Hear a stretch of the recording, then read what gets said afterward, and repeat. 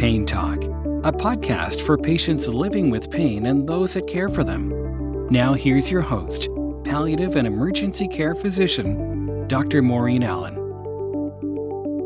Hey everybody, welcome back to another Pain Talk podcast. We're going to continue our conversation around trauma-informed care. So we were talking a bit about sort of the components last week of trauma-informed care, and this is really about these three touch points, really, about creating a safe environment, building relationships and connections, and support and teaching emotional regulation. So those are the important parts. If I think about how it relates to that chronic pain patient, we think about that survival brain and that learning brain. So how we promote safety for patients who live with persistent pain. So safety in movement, safety in environment, safety in prescribing, and safe communication. So how can we help patients feel safe by the talking points that we use? And remember that all patients bring to that experience their own lived experience. So they all have a different story, different journey. They also have different habits and behaviors that they've used to get through their life. And these habits and behaviors are what have developed these resiliencies and these vulnerabilities in people's lives. So some of these habits and behaviors that they use to get through the moment may be actually create more vulnerability for them. And I'm thinking about, substance use disorder. So those are the big things. Or you can think about these habits and behaviors that are building resiliency, and that includes that breathing, right? So that could be something that could be really important. So we know that trauma comes in many forms, and we all have our own story and how we've overcome those stories. And I just think about my husband's experience around appendicitis. So he was a 7-year-old when he had an emergency surgery to remove his appendicitis. And lots of people have these stories. But he had presented to his family doctor in the emergency department a number of times. And by the time they did remove the appendix, he was quite sick. And here he is, a 62-year-old man at this stage. And the thing that stands out to him the most is seeing a Penrose drain. And for people that went through medicine in my time, this was a common tool that was used to drain an infected appendix. But how that had impacted him is something that he doesn't talk about often, but often if he walks into a hospital, in particular to get blood work done, he will actually faint. And so they've learned to lay him down to do the blood work. And he hates that happens. It bothers him. He sees this as sort of a measure of his manliness, I guess, or his toughness. But in fact, if we just look at it from the brain perspective, is that the brain has learned that space has potential for harm. So the fact that he goes down is a really protective thing, right? That fight, flight, or freeze, that play dead mode. Because oftentimes when we experience a threat that is overwhelming, sometimes the response is that play dead mode. Yeah, so we need to really have some empathy and some compassion for people, even when we see irrational behavior. And he'll say to me, because I often say to him, I said, well, it's just about getting some blood. It's just a needle. He said, yeah, but just imagine yourself in a room full of spiders, right? So, I've had my experiences around spiders, right? Or somebody's had their experience around dogs or cats, What trauma-informed care is really about is keeping that open mind and that compassion that all patients deserve, right? Because anybody can have a history that can impact their memory and their experience. So we need that empathy and understanding.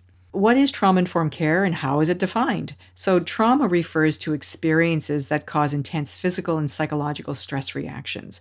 So that experiences can refer to one event, it can refer to a series of events, or a set of circumstances that an individual experiences as physically or emotionally harmful. So it has lasting adverse effects on the individual's physical, social, emotional, and spiritual well-being. So isn't that interesting? So when we think of a pain experience, it's not just the physical experience, it is the social, emotional, or spiritual well-being. Traumatic experiences change a person and can create this turmoil within the person and themselves as well in their life. So they can, I always think about, for those of us that watch a little bit of the U.S. news, I think about Brett Kavanaugh, that hearing with the physician who was a psychologist, and how the trauma, she was sexually assaulted by Brett Kavanaugh, or attempted sexually assaulted, I guess, if we listen to the hearing. But how it presented for her is that they were doing renovations in their house, and they were adding an extra room, and her requirements in that room did not make sense to the person that was helping her build the room, but also to her husband at the time, and finally disclosed that this had happened to her when she was 17 and that Brett Kavanaugh, because all of this information came up and she got triggered by the fact that he was being put on the Supreme Court. I thought that was fascinating. She didn't really make the connection until someone actually, a psychologist, because what happened then is that she was asked to, her husband said, "Look, let's just go and get some help for this," and this is how it all came out. So I thought that was fascinating. This is especially true if the events or the conditions happen in childhood. She was 17 at the time, so she was at that cusp, I guess. So the consequences of this, and hers is a great story, are far reaching and can be directly or indirectly linked to mental illness, to addiction, to chronic disease, to suicide, and overall a failure to thrive. So it can be so impactful. Trauma informed care, if we look at what is trauma informed care, well, it's an approach that acknowledges the existence and significance of trauma, both past and present, and how that plays into the health and recovery of a patient or a client.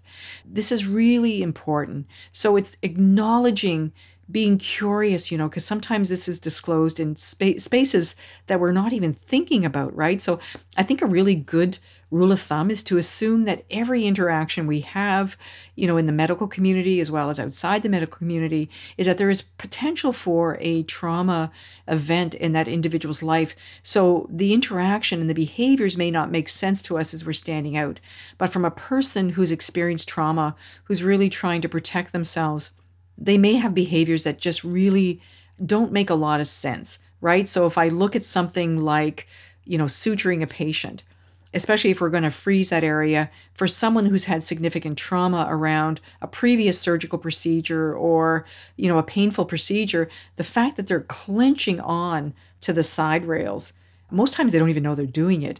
That is really about protection, and that is really about a previous experience. I know that at a very young age, I got stitches, and it was really traumatic because my mother couldn't come in, first of all. But I remember the doctor and nurse talking back and forth, and I remember the physician saying to me, I had this drape over my eyes, that if those stitches came out too early, we were going to have to do this all over again. And I remember they came out early, and I actually literally taped them. I refused to let my mother take me back to the hospital. And it was just so terrifying. And even as an adult, recently I had to have, I had a tick that got buried in my forearm, and they had to remove that tick. And I had to really work trying to keep myself calm, trying to do the breathing. And thank goodness at that time I had practiced the breathing enough that I was able to get to that quiet place. Recognizing that we've all had different experiences in our life, different habits and behaviors that we've used to get through life to find that calm and connection and movement, right? So those resiliency and those vulnerability factors. The approach that we use includes keeping that patient safe. Remember, we talked about safety, safe space, safe conversations, safe movement, safe prescribing. So you want to ensure the safety of the patient and the provider. So using supportive practices and environments to engage the patient. So emergency rooms generally are not a safe place, but a family doctor office could be safe in the sense that the patient understands the environment, right? We need to be aware of that. That's why often when you look at environments of psychologists, they kind of bring us to calm almost immediately, right? So you look at how there's calming music or even massage therapy, right? Calming, plants, greenery, pictures, things like that. So there's a lot of work that goes into this in the emergency department, though, trying to create a calm space. And I look at the areas that we use when patients are suffering from a mental distress crisis, is that what is in that space? And often the colors can make a difference, and be really interesting to talk to a therapist that uses color to bring calm and connection. Being very focused on the patient, if that patient is open to that, by working with them, but being sure that they're okay to work with you as well. And just recognizing that all humans are resilient, right? All of us are programmed for resiliency. And so we need to acknowledge that all of us have strengths. Yes, we have vulnerabilities, but we're all programmed for survival. So we all have skills that build resiliency. what constitutes trauma? And my goodness, anything can be trauma related. So I think what's important is that it's whatever is meaningful to the patient as being traumatic. So it can be any experience. So it's often a subjective thing. So we often talk about adverse childhood experiences. We talk about developmental traumas, where you might have a parent that's separated from the child. There's also intergenerational trauma. So individuals who are in environments where the adult, so the child, but the adult themselves has experienced trauma. So we think about our First Nations community in particular around the residential school situation. So adverse childhood experiences, they can be within the environment of a child, whether it's physical, psychological, sexual abuse, neglect, or witnessing violence in that home, living in poverty, living close to a war zone and crime. So when you look at some of the areas in the Bronx, I mean, these kids are exposed to such trauma. I mean, gunshots and oh my goodness, I can't imagine. But also living with somebody with a mental health or a substance use disorder. So in our family, my brother had schizophrenia. And I remember he developed it at the age of 15. It got triggered by some substance use. But I remember when they were trying, this was many, many years ago. I'm actually part of a triplet, and he was one of the triplets. And I just remember seeing this very able, athletic individual suddenly become very unpredictable and very violent. And I remember the terror in that and my mom trying to manage that. It was so scary. Yeah, I just remember that. And so I do have some issues when I hear a lot of escalation. So that's something that I try and work on as well. So we call these adverse childhood experiences. I have been able to work through that. I've been actually very fortunate in my life to have a wonderful mother who would often promote, these self. I remember the very first book I ever read that she promoted, and I thought at first, wow, this is crazy. But the power of positive thinking and trying to recognize the power we had to change our thinking. And I think that was something that helped build resiliency in my life. It doesn't mean that I still don't have lots of vulnerabilities like we all do. But what's beautiful is that if we're open to change and open to learning new things, I think that's where the beauty can happen. But there are some people that are not there. And so what we need to be able to do is to help them get there. Because we all want people living with purpose and connection, living lives the way that they should be living them. So we also grew up very poor. My father died at a very young age. He was 29. He unfortunately took his own life. And I remember the trauma. So you talk about intergenerational trauma for my mother. I never learned until I was a teenager how he actually died. But what it did is it left my mother destitute with 7 kids, and I was the youngest at 15 months, and we were a set of triplets. So the oldest was 9, 7, 5, and 4. And I remember growing up as a kid that there was a lot of disruption for my older siblings. And I knew that they were suffering, but I didn't understand why. I just knew that I was really afraid of them, afraid of my older brother because he had a lot of anger about what had happened. So my older brother and sister, they knew my father. And I think it was really hard for them. I didn't know my father. We just really kind of lived with the trauma of that. But we grew up very poor. But my mother was so resilient. It was crazy to think about what she did. I mean, she was able to take care of us. She was determined to keep us together as a family. And she tried to bring normality to us. I mean, she would give us summer holidays. We would go and she'd pack us all in the car. This was before seatbelts. I could still see us in the back seat all over the place, including the front. Of course, we all fought over the front seat. But every summer we would go to these cabins in the woods. And I loved that as a kid. The other thing she always tried to do is give us a really good Christmas.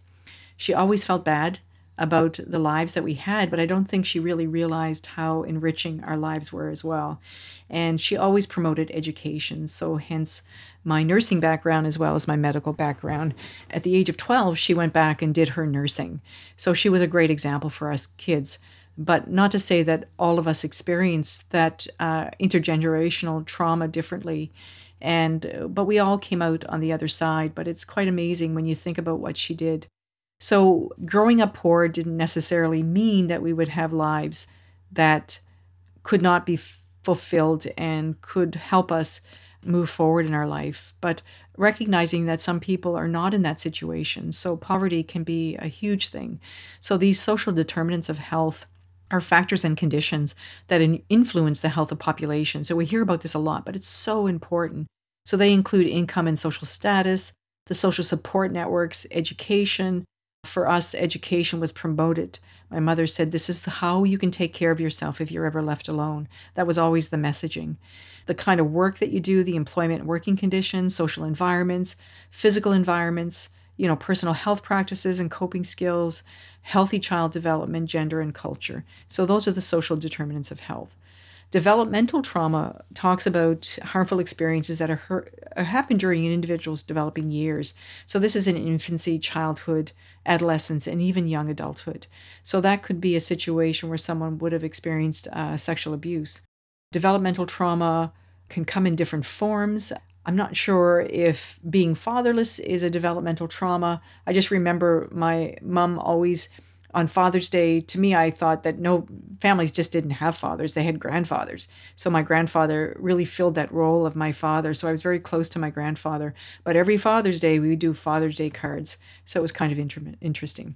So that intergenerational trauma is the aspect of historical trauma and described as psychological and or emotional effects that are experienced by people who have long-term connection to trauma survivors. So these would be kids of the First Nations communities that were sent to residential schools. So the intergenerational trauma there is well documented, and thank goodness we are finally recognizing and talking about this. So the memories of that trauma, as well as the coping strategies and the way people adapt to make room for the trauma, get passed from one generation to the next. So that's when we think about intergenerational. So how prevalent is trauma in our communities? Well, the CDC states the statistics on abuse and violence in the United States are sobering. It's recognized that between 1 and 4 children experience some sort of maltreatment. So 25% of kids experience some degree of trauma, whether it's physical, sexual, or emotional abuse. 1 in 4 women has experienced domestic violence. In addition, 1 in 5 women and 1 in 71 men have experienced rape at some point in their lives. 12% of these women and 30% of these men were younger than 10 years old when they were raped. Holy camole. And I'll share this with you when I work in corrections. It's really these young men and women, the amount of sexual abuse that has occurred in their lives is just damaging. It is unbelievable. So these statistics definitely bode true, especially in populations that are really struggling. So what this tells us is that a very large number of people have experienced serious trauma at some point in their lives. We need to recognize that even as healthcare providers, as physicians, that when we examine patients, that can feel very invasive to somebody who has experienced trauma. Even the questioning that we can ask can also be very, very invasive. We have to be aware of that. So it's important as healthcare providers that we're mindful of the fact that so many people who come into healthcare and who interact with us have had a history of trauma. Remember, their journeys are different. And sometimes, even though we look the same, we kind of forget, that people have had different journeys in life.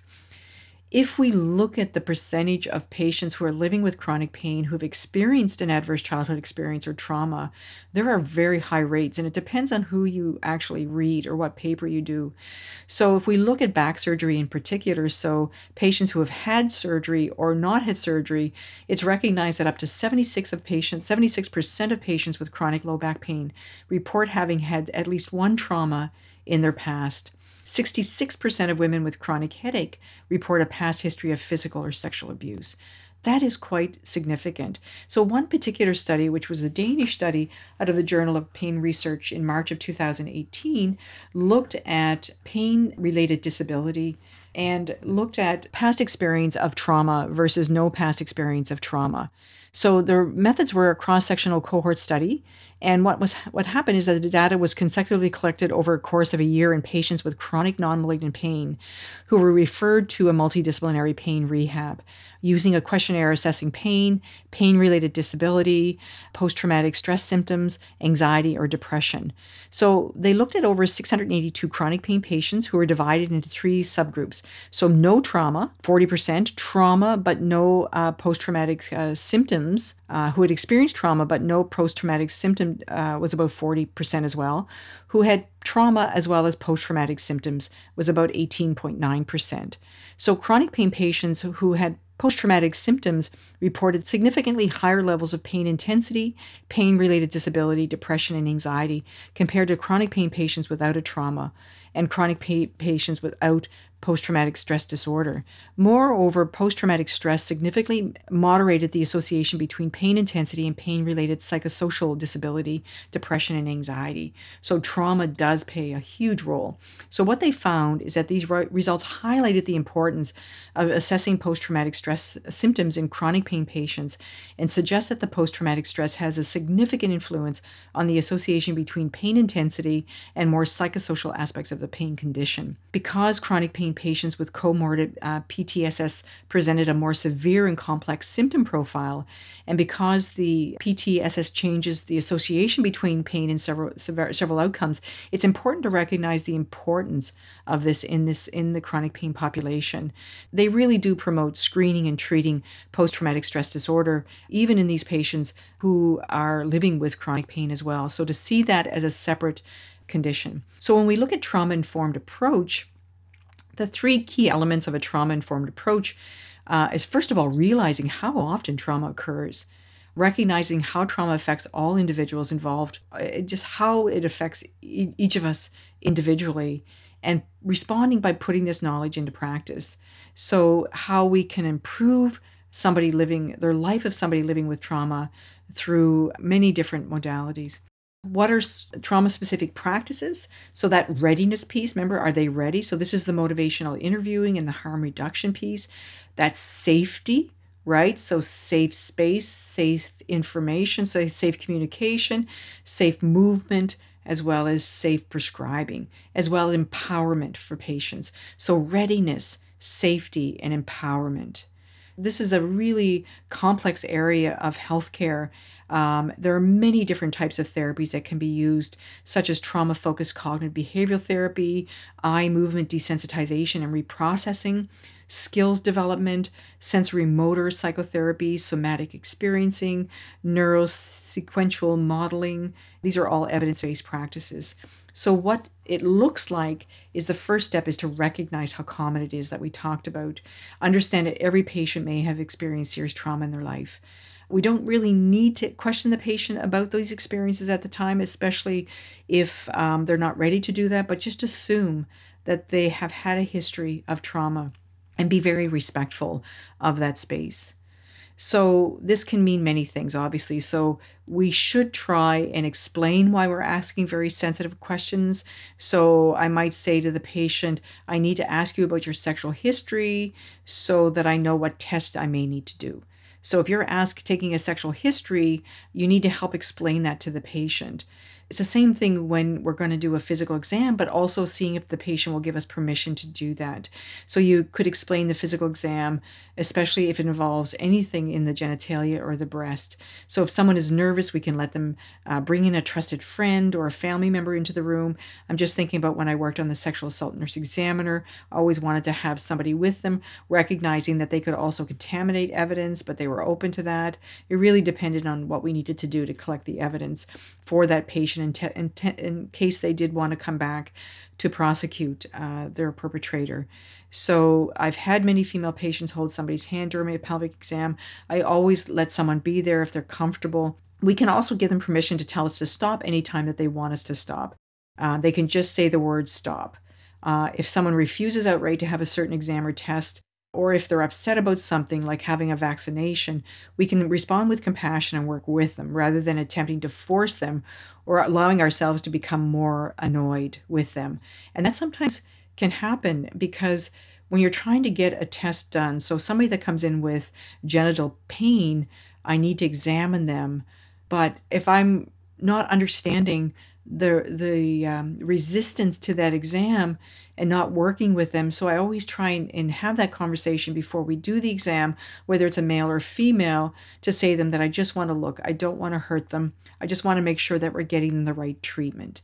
Okay, so we're going to stop there. That's a lot of information. And my hope is that we can get an expert in this area. I just think the correlation between the chronic pain population as well as trauma-informed care, we can learn so much from the principles and practices of trauma-informed care in how we help our chronic pain populations with complex symptoms. And that includes those multiple unexplained symptoms, that central sensitization piece, how we can use trauma-informed care to empower our patients, because what we want them to do is to live with purpose and connection. So how do we get them moving without flaring up? How do we get them sleeping without feeling hungover in the morning? And how do we get them living a life of purpose and connection so that they're staying connected to the people and things that matter in their life, right? That's what we really want to see happen. So we'll end it today. Have a great, safe week. Take care of each other, and we'll end it for now. Thank you for joining us for this edition of Pain Talk.